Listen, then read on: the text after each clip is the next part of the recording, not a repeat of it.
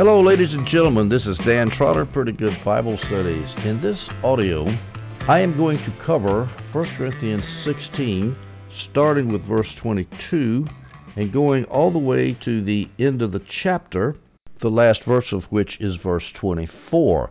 I've entitled this section, Paul Says Farewell to the Corinthians, in which he tells them to act like men. We start with verse 12. Well, our context is this. In the first 11 verses of 1 Corinthians 16, Paul tells the Corinthians to look out for Timothy, to give him a warm welcome so that he doesn't have any time to fear. And he gives him some of his plans. He plans to stay in Ephesus until Pentecost, and he's hoping to come to them in order to get to Jerusalem by the next Pentecost, and so forth. So basically he's wrapping up his letter to the Corinthians. So we start now in verse 12 in 1 Corinthians 16. About our brother Apollos, I strongly urged him to come to you with the brothers, but he was not at all willing to come now. However, he will come when he has an opportunity. Now, the reason that Paul says about our brother Apollos is because in that letter that the Corinthians had sent earlier to Paul, probably carried to him, by the way, by Stephanas, Fortunatus, and Achaicus. In that letter, the Corinthians had asked Paul about several things. For example, about eating meat to idols, about whether it's good to get married or not, that kind of thing. And Paul would answer those questions one by one, and this is one of the things he's answering about Apollos. And the Corinthians were wondering, where is Apollos? Now remember, Apollos, when he got kicked, Apollos was one of the earlier people who had ministered to Corinth, and people were following him. Remember, in the factional list in 1 Corinthians 1, chapter 12, Paul says, each of you says, I'm with Paul or I'm with Apollos. So he was obviously held in high esteem by some of the members there at Corinth, and they wanted to see him. John Gill says Apollos had been at Corinth before. I don't know how Gill knows that, but I'll take his word for it. And now he is apparently in Ephesus as Paul is writing this letter, and so that's how Paul strongly urged him to go see the Corinthians. Now, Paul wants to show the Corinthians, look, I did everything in my power to get Apollos to come to you. I was not trying to hold him back because he might take away some of my glory in Corinth. I wanted him to come to you. And Paul didn't want them to think that he was trying to keep the popular Apollos from the brothers in Corinth so that it would save Paul's popularity. He also didn't want them to be disappointed in Timothy, who was coming to Corinth, as Paul had earlier told them. And he didn't want them to be disappointed in Timothy because Timothy was so timid. Of course, Apollos was a great orator, as we know.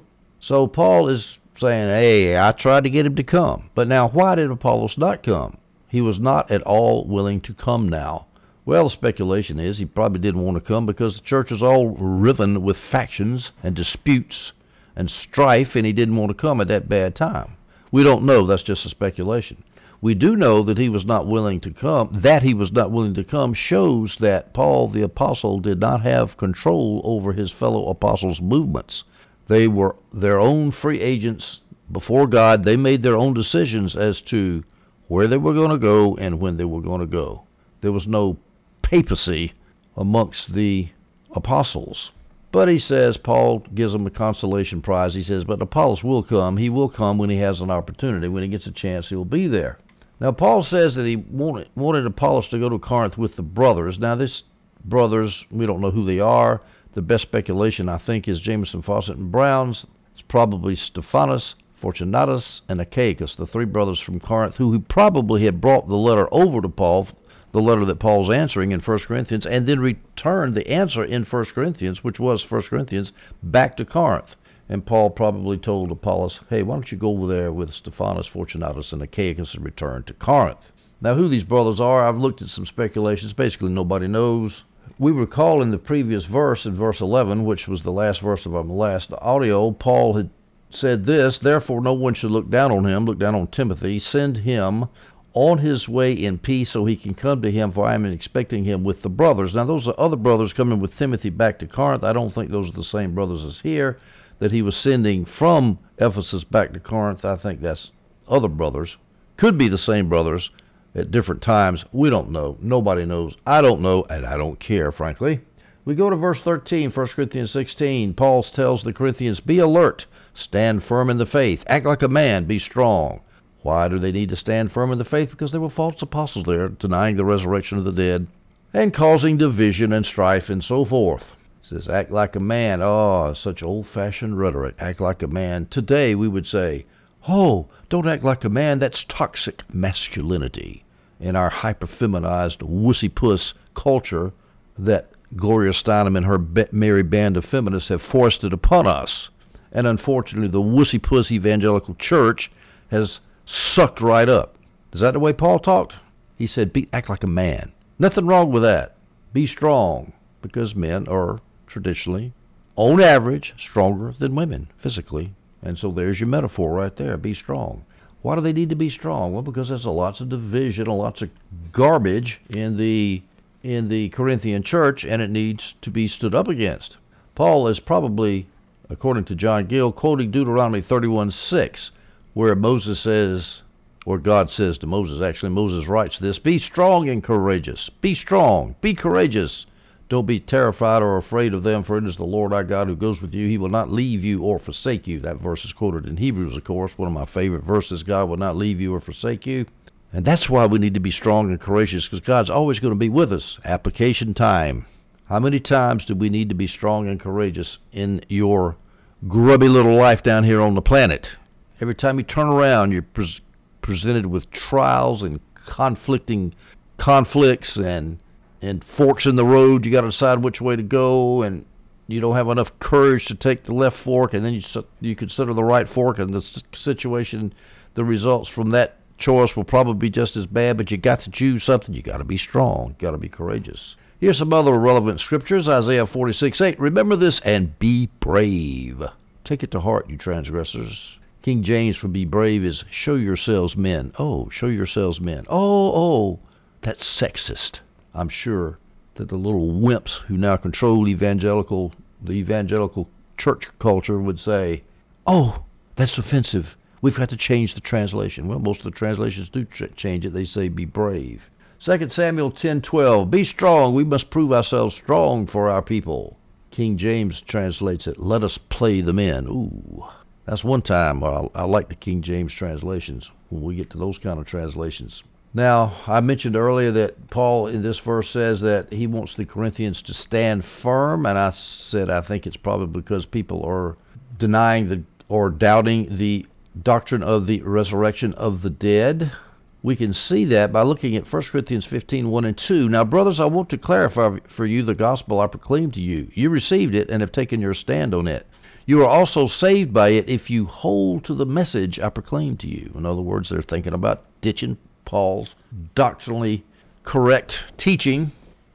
We go to 1 Corinthians 16:14. Your every action must be done with love. Now, this shows that there's no contradiction between being strong and acting like men in verse 13 and showing love in verse 14. In fact, love is not just moonlight, magnolias, chocolate, and roses on Valentine's Day, and sweet nothings in the air. When we have this romantic view of love, love means sometimes you've got to do something. It's not just a feeling; it's doing something. Jesus did feel good about us when he went up on the cross. He did something. He gave his life, and that was love. And don't you think it took a little bit of bravery to get up there on that cross? Bravery, acting like men, and love is not contradictory. If it is, it's because you got the wrong idea of manhood. It's nothing. God made two sexes, and there's a lot of good characteristics in the masculine sex, which I never mentioned today. Those, we've got to remember that, and we've also got to remember that love is not wussy-puss. Love means action. Love means showing somebody, doing something for somebody that helps them. Your every action must be done with love, Paul says. Every action, not just some, all of them. 1 Corinthians 16:15 through 16. Brothers, again, Paul's still calling the Corinthians brothers. He calls them brothers all the way through the gospel, even as he chastises them for loving Greek philosophy and rhetoric too much, for having divisions in the church, for not exercising church discipline with the guy that's sleeping with his mother-in-law, for dividing the church up into factions, for dividing the church over tongue, or just screwing up the worship service by stomping on each other with tongues and prophecy, by not believing in the resurrection of the dead, by causing the weaker brothers to stumble. What an absolute mess the 1 Corinthian church was, and yet Paul continues over and over again to call them brothers. Brothers, you know the household of Stephanas. They are the firstfruits of Achaia and have devoted themselves to serving the saints. So Stephanas and his household, which might include his servants and his relatives, his wife and so forth, his family and his servants, they are all serving the saints. I urge you also to submit to such people and to everyone who works and labors with them. Now this is interesting because the word submit there is hupotasso, and that word is usually used in the sense of formal, literal submission, as in rank authority, as in the military, as in we're supposed to submit to the Father and the Son and the Holy Ghost, as in a wife submits to her husband, as in a child submits to his parents. It's a strong word. It's the only time we have somebody in a non-family situation or a non-apostolic situation. Sometimes we're supposed to submit to apostles every now and then. You'll see that, not often, but sometimes. But when it comes to one Christian to another Christian, you don't see that word, hupotasso, that strong word, except in this one instance. So how do we explain this? Well, the NIV Study Bible says apparently Stephanas received very little respect from the Corinthians, perhaps because he was associated with Paul, is my speculation. But at any rate, they weren't respecting him. And so Paul is not asking the Corinthians to submit to Stephanas as a church leader, which we never see anywhere else in the Scripture. It's mutual submission, if you will. You don't submit to the church elders. You cannot prove that. I'll hold that thought for a minute, but I can tell you right now you can't prove it. But I think what Paul is saying is, hey, listen to this good man Stephanas' advice. You know, we don't even know that Stephanas was a leader at Corinth. He might have been, but he might not have been. John Gill says he may have been a leader in giving alms to the poor. Adam Clark says this, quote, the submission here recommended does not imply obedience, but kind and courteous demeanor. And I think that's exactly what it is. He's not saying submit to the pastor pope in your church. Now you might say, you just said that there's no way you can prove that we're supposed to submit to the elders. I'm sure you're thinking of Hebrews 13, I think it is, where we're supposed to obey the elders. Never in the history of translation has a passage of Scripture been so mercilessly and erroneously translated. This is in Hebrews 13. There's two passages there. The word for submit is, or obey sometimes it's used, is pisteo, is from the form of pisteo, which means have faith in. And basically what it means is to have faith in your brothers. I've gone through a long discussion of that, and we'll do so when we get to the relevant passages in Hebrews 13.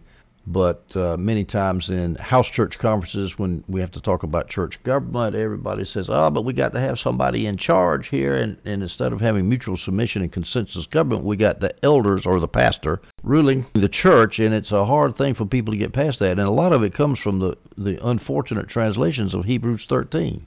But that's for another subject. Let's just say here that Paul expects everybody to respect Stephanas, submit to his opinions. Now, why is it easy to submit to Stephanas? Because he and his household have devoted themselves to serving the saints. You know, women who have trouble submitting to their husbands, and there's good reasons for that, because some husbands are jerks. Either they're passive wimps who won't take responsibility, or they're abusive, domineering Neanderthals who are banging their fist all over the place, or you may be banging on their wives or something and doing something immoral. And it's hard to submit to somebody like that. But if you've got somebody that's godly, like Christ, well, that's a lot easier to submit to. And you notice Stephanas here is devoting himself to the saints. So if you're a pastor and worried that nobody gives you respect, and nobody submits to you, nobody listens to you, how about try this? Instead of harping about your authority over them, try serving them, serving the saints. And guess what? It's real easy to submit to somebody who's serving you. Real easy. You worried about your kids not submitting to you? Try serving them. It's interesting where Paul says here that Stephanas and his household have devoted themselves to serving the saints. The King James says they are addicted to serving the saints. Addicted. I like that translation too. So Stephanas is leading by example, which is the way the elders of the New Testament church, the pastors led in the New Testament church by example, as is very easy to prove if you were doing a Bible study on that. I've actually done a YouTube video on that very subject of consensus church government. Now, Paul says that Stephanas and his household were the first fruits of Achaia. Achaia is Greece. Here's what Paul did in Greece. Before he went to Corinth, he was in Athens, and he didn't have a lot of success there, but he did have some. Acts 17:34. However, some men joined him and joined Paul, including Dionysius the Areopagite, a woman named Damaris, and others with them. Now, we don't know anything about Damaris. We don't know anything about any of these guys, but Dionysius the Areopagite his name was used by forgers in the Middle Ages to create this philosophical document that St. Thomas Aquinas quoted from a lot. In fact, everybody in the Middle Ages quoted because they thought it was real. They thought Dionysius the Areopagite had actually written it, which he hadn't. So that's why that guy's name is famous, is because somebody used his name to forge something. But at any rate, that's a couple of converts there. Then Paul goes down to Corinth, and he gets Stephanas. He baptized Stephanas because he was the first convert. And so they were the patient zero. If you're talking about the spread of a virus, you got to find that first person who has the virus who comes into contact in your country. That's patient zero. I think they call them. Likewise, when it comes to Christianity, there's somebody that gets in that culture and gets saved, and the next thing you know, the gospel's spreading. We go now to verses 17 and 18, 1 Corinthians 16. Paul says, I am pleased to have Stephanas, Fortunatus, and Achaicus present, because these men have made up for your absence, for they have refreshed my spirit and yours. Therefore recognize such people. So it's not only Stephanas, but also Fortunatus and Achaicus who are to be recognized, and I think that's what Paul meant when he says submit to Stephanas. Recognize their good actions and their good words. They've made up for the Corinthians' absence. Of course, the whole church at Corinth wasn't there at Ephesus, as Stephanas, Fortunatus, and Achaicus were. They weren't there. The Corinthians weren't there. And so Paul is missing something. In fact, absence in the NIV is translated as what was lacking. They have made up for what was lacking. Well, what could have been lacking in terms of the Corinthians? Well, their physical presence wasn't there, and actually that's how the Holman Christian Study Bible translates it. The three brothers have made up for you Corinthians' absence. But it could also be the affection of the Corinthians was missing, and the three brothers provided that for them. That's the NIV Study Bible's take on it.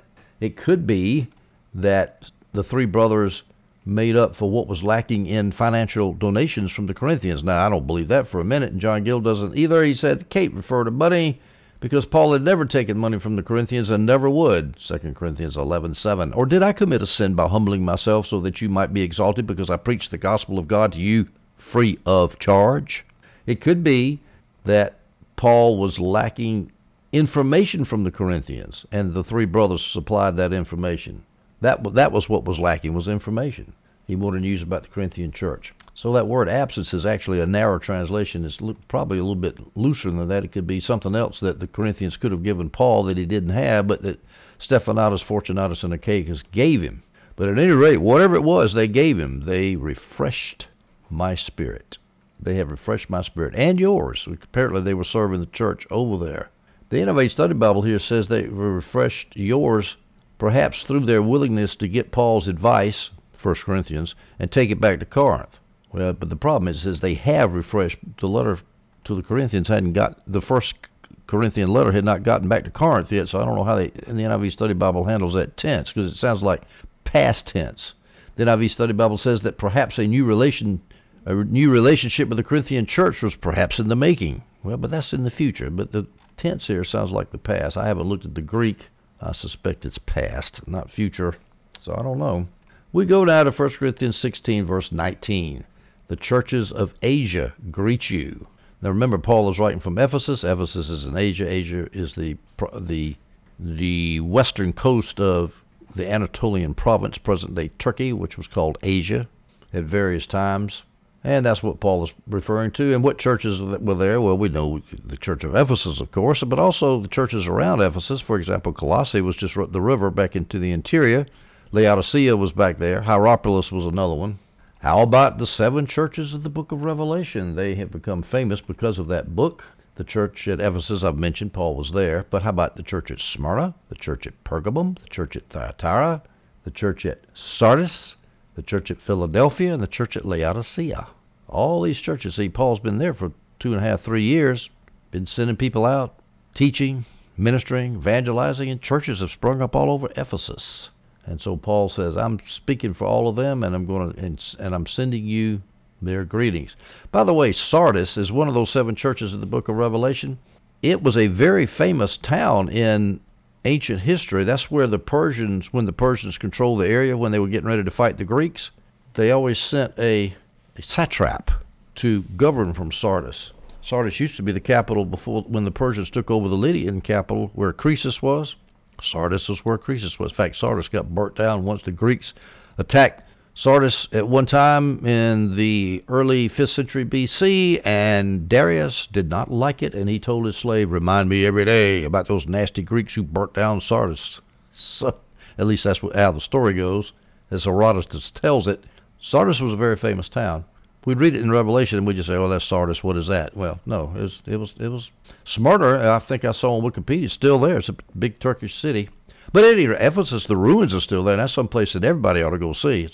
It's a fantastic place to visit. You feel like you walk right back into a time machine, back into the ancient world. And it's because Ephesus was on the Cayster River, which dumped into the Mediterranean Sea, and was constantly silting up. And so when things got bad, they would they would rebuild the city further inland, and they would keep doing that. And so they didn't build on top of one city on top of another, and therefore the ancient city never got covered up when it finally died. Things got too bad, so it's still there. We go down to verse 20 of 1 Corinthians 16. All the brothers greet you. Greet one another with a holy kiss. Now there might be some kind of distinction between the church and Aquila's home, which is going to be mentioned here in just a minute, and all the brothers, meaning all the brothers in all those churches I just mentioned. Obviously, all the brothers in all the churches couldn't meet in Aquila's house because the church was spread out in houses all through Asia there. Greet one another with a holy kiss. The adjective holy is attached probably to distinguish it from a profane kiss where, for example, a man might kiss a woman with romantic intentions. No, this is not what we're talking about. We're talking about a kiss separated from that, because that's what holy means, separated unto God. This is a kiss showing that you love your Christian brother or sister, except it was probably done one sex to the same sex, I imagine. I don't know. We do know, according to the NIV Study Bible, that kissing each other like that was a practice customary in the ancient East, and it was also customary in the early church, as the NIV Study Bible and Adam Clark point out. It may have been used in the 1st century AD synagogue also, as those two authorities mentioned, but in the synagogue it was men kissing men and women kissing women, and so it was a very natural thing that the practice continued. It's purely a cultural thing. It doesn't mean we should kiss cheeks today. They do in France, spreading the coronavirus at every chance they get. I read that they've ceased doing that now in France temporarily until the virus is under control. They actually kiss in the air right next to the cheek. That's close enough. But that's just cultural. We shake hands today. There's nothing theological about that. Contrast the woman's head covering. Now, that was a non-cultural theological thing, because Paul kept saying, whatever that head covering is, and I believe it was a woman's hair, that's not cultural, folks.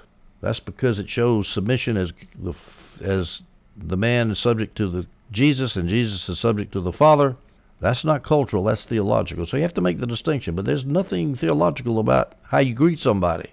The creation order of Adam and Eve, actually 1 Timothy 2:12, because Adam was first created and then Eve, that's not cultural. That's why women shouldn't teach or exercise authority in the church. It's not because of cultural things. So don't get those two things mixed up.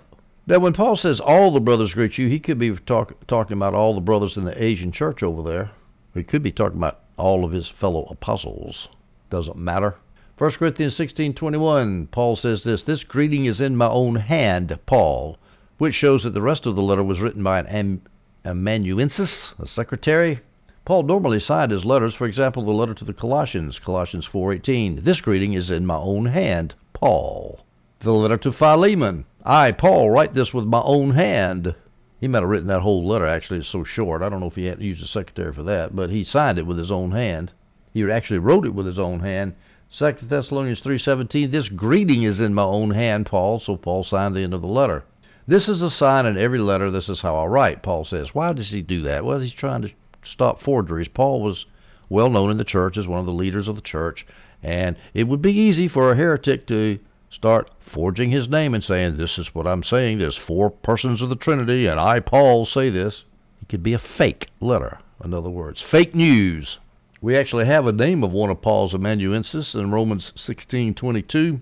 We read this, I, Tertius, who wrote this letter, greet you in the Lord. So the amanuensis, the secretary, just kind of took a chance to say, hey, I'm giving you greetings also, not just Paul.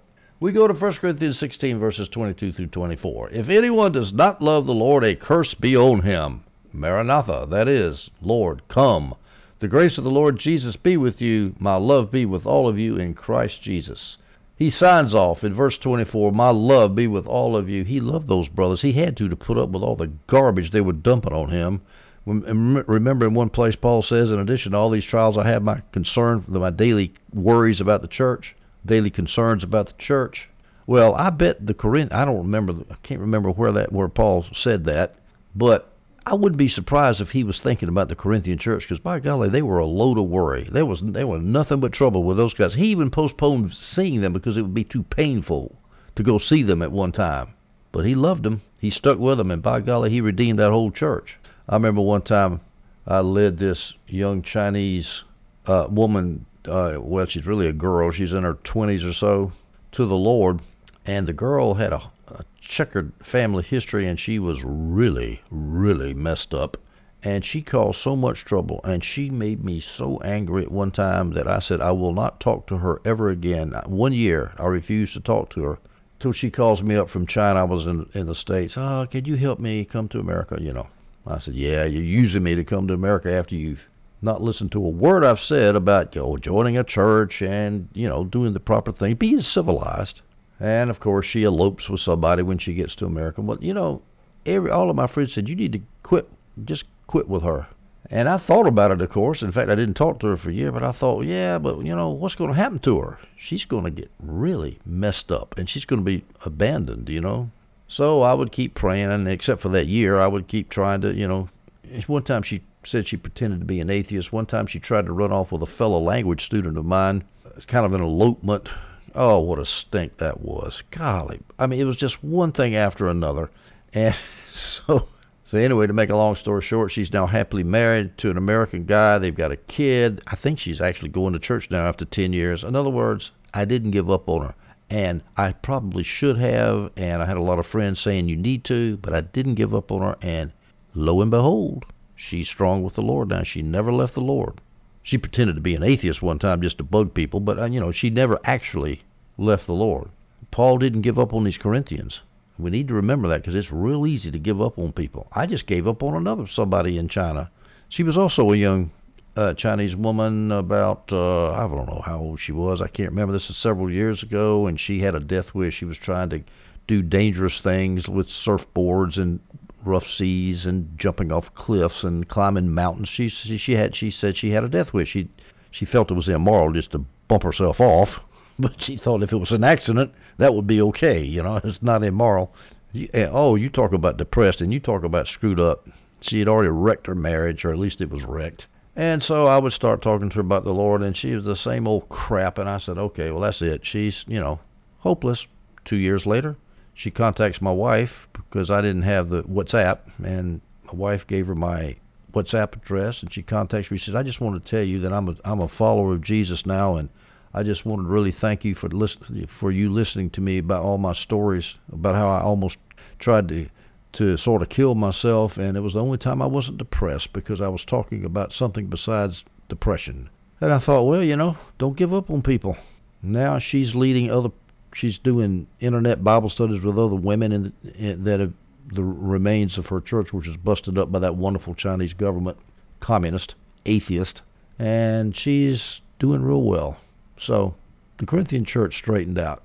So Paul stuck with them, even though he didn't know what the response to this harsh letter he's writing them. He doesn't know what the response is going to be, but he signs off by saying, my love be with you all. He cared about him. He cared about him enough to tell him the bad news. And folks, that's another thing. Love is not enabling people. If you got somebody doing drugs, you need to tell them, you need to stop that, or you're going to die. Paul says, now let's go back to verse 22. Paul says, if anyone does not love the Lord, a curse be on him. When I first read that, I thought, oh my gosh, Paul is cursing people that don't love Jesus. I thought we were supposed to pray for people who don't believe in Jesus. Well, actually, Paul's not really cursing somebody. There's two ways you can look at that. You can look at it as an imprecation. Hey, curse be on you. I curse you because you don't follow the Lord. Or, Adam Clark denies that, or it could be a prediction. In other words, a curse is going to be on you if you don't love the Lord. And that's actually true. And it's a warning. Hey, you better love the Lord or you'll end up with a curse on you. And that's, of course, what we do when we witness. We say, hey, you don't believe in Jesus, there's sanctions. There's hell, for example, or a life of no help from Jesus because you don't care about him. So it's either an imprecation or a prediction. Adam Barnes Alfred Barnes, it says that its prediction, here's a quote, it expresses what ought to be done. It expresses a truth in regard to God's dealings, not the desire of the apostle. This is just going to happen. You're going to have a curse on you if you don't believe in Jesus. Ellicott commentary says this is, quote, he says this, quote, the absence of love to Christ is condemnation. You automatically condemn yourself when you don't love Jesus. So I don't think Paul is lowering a curse on anybody's head. Then he says, Maranatha, which the Holman Christian Study Bible translates for us, that is, Lord, come. That's what it means. Come, Lord Jesus, Maranatha. Same word is used at the end of Revelation. What does it mean to come? Well, there's two options on that. It could mean to come in judgment in 87 and destroy Jerusalem, as in the Olivet Discourse. John Gill suggests that, and John Gill says, or it could be the second coming. We don't know what it is. It could be either one, but the point is we need to patiently wait and endure in our waiting as we wait for Jesus to come to deliver us. Because it's real easy to start thinking, how long, O Lord, am I going to have to put up with this? Now let's finish this audio with Paul's statement here in verse 23. The grace of the Lord Jesus be with you. Grace, unmerited favor that Jesus has given us. We all know what that means, and is used in all of Paul's epistles, as John Gill says. I haven't actually gone through and back and checked Gill up on that, but I'm sure it's true. Every epistle, the grace of the Lord Jesus be with you.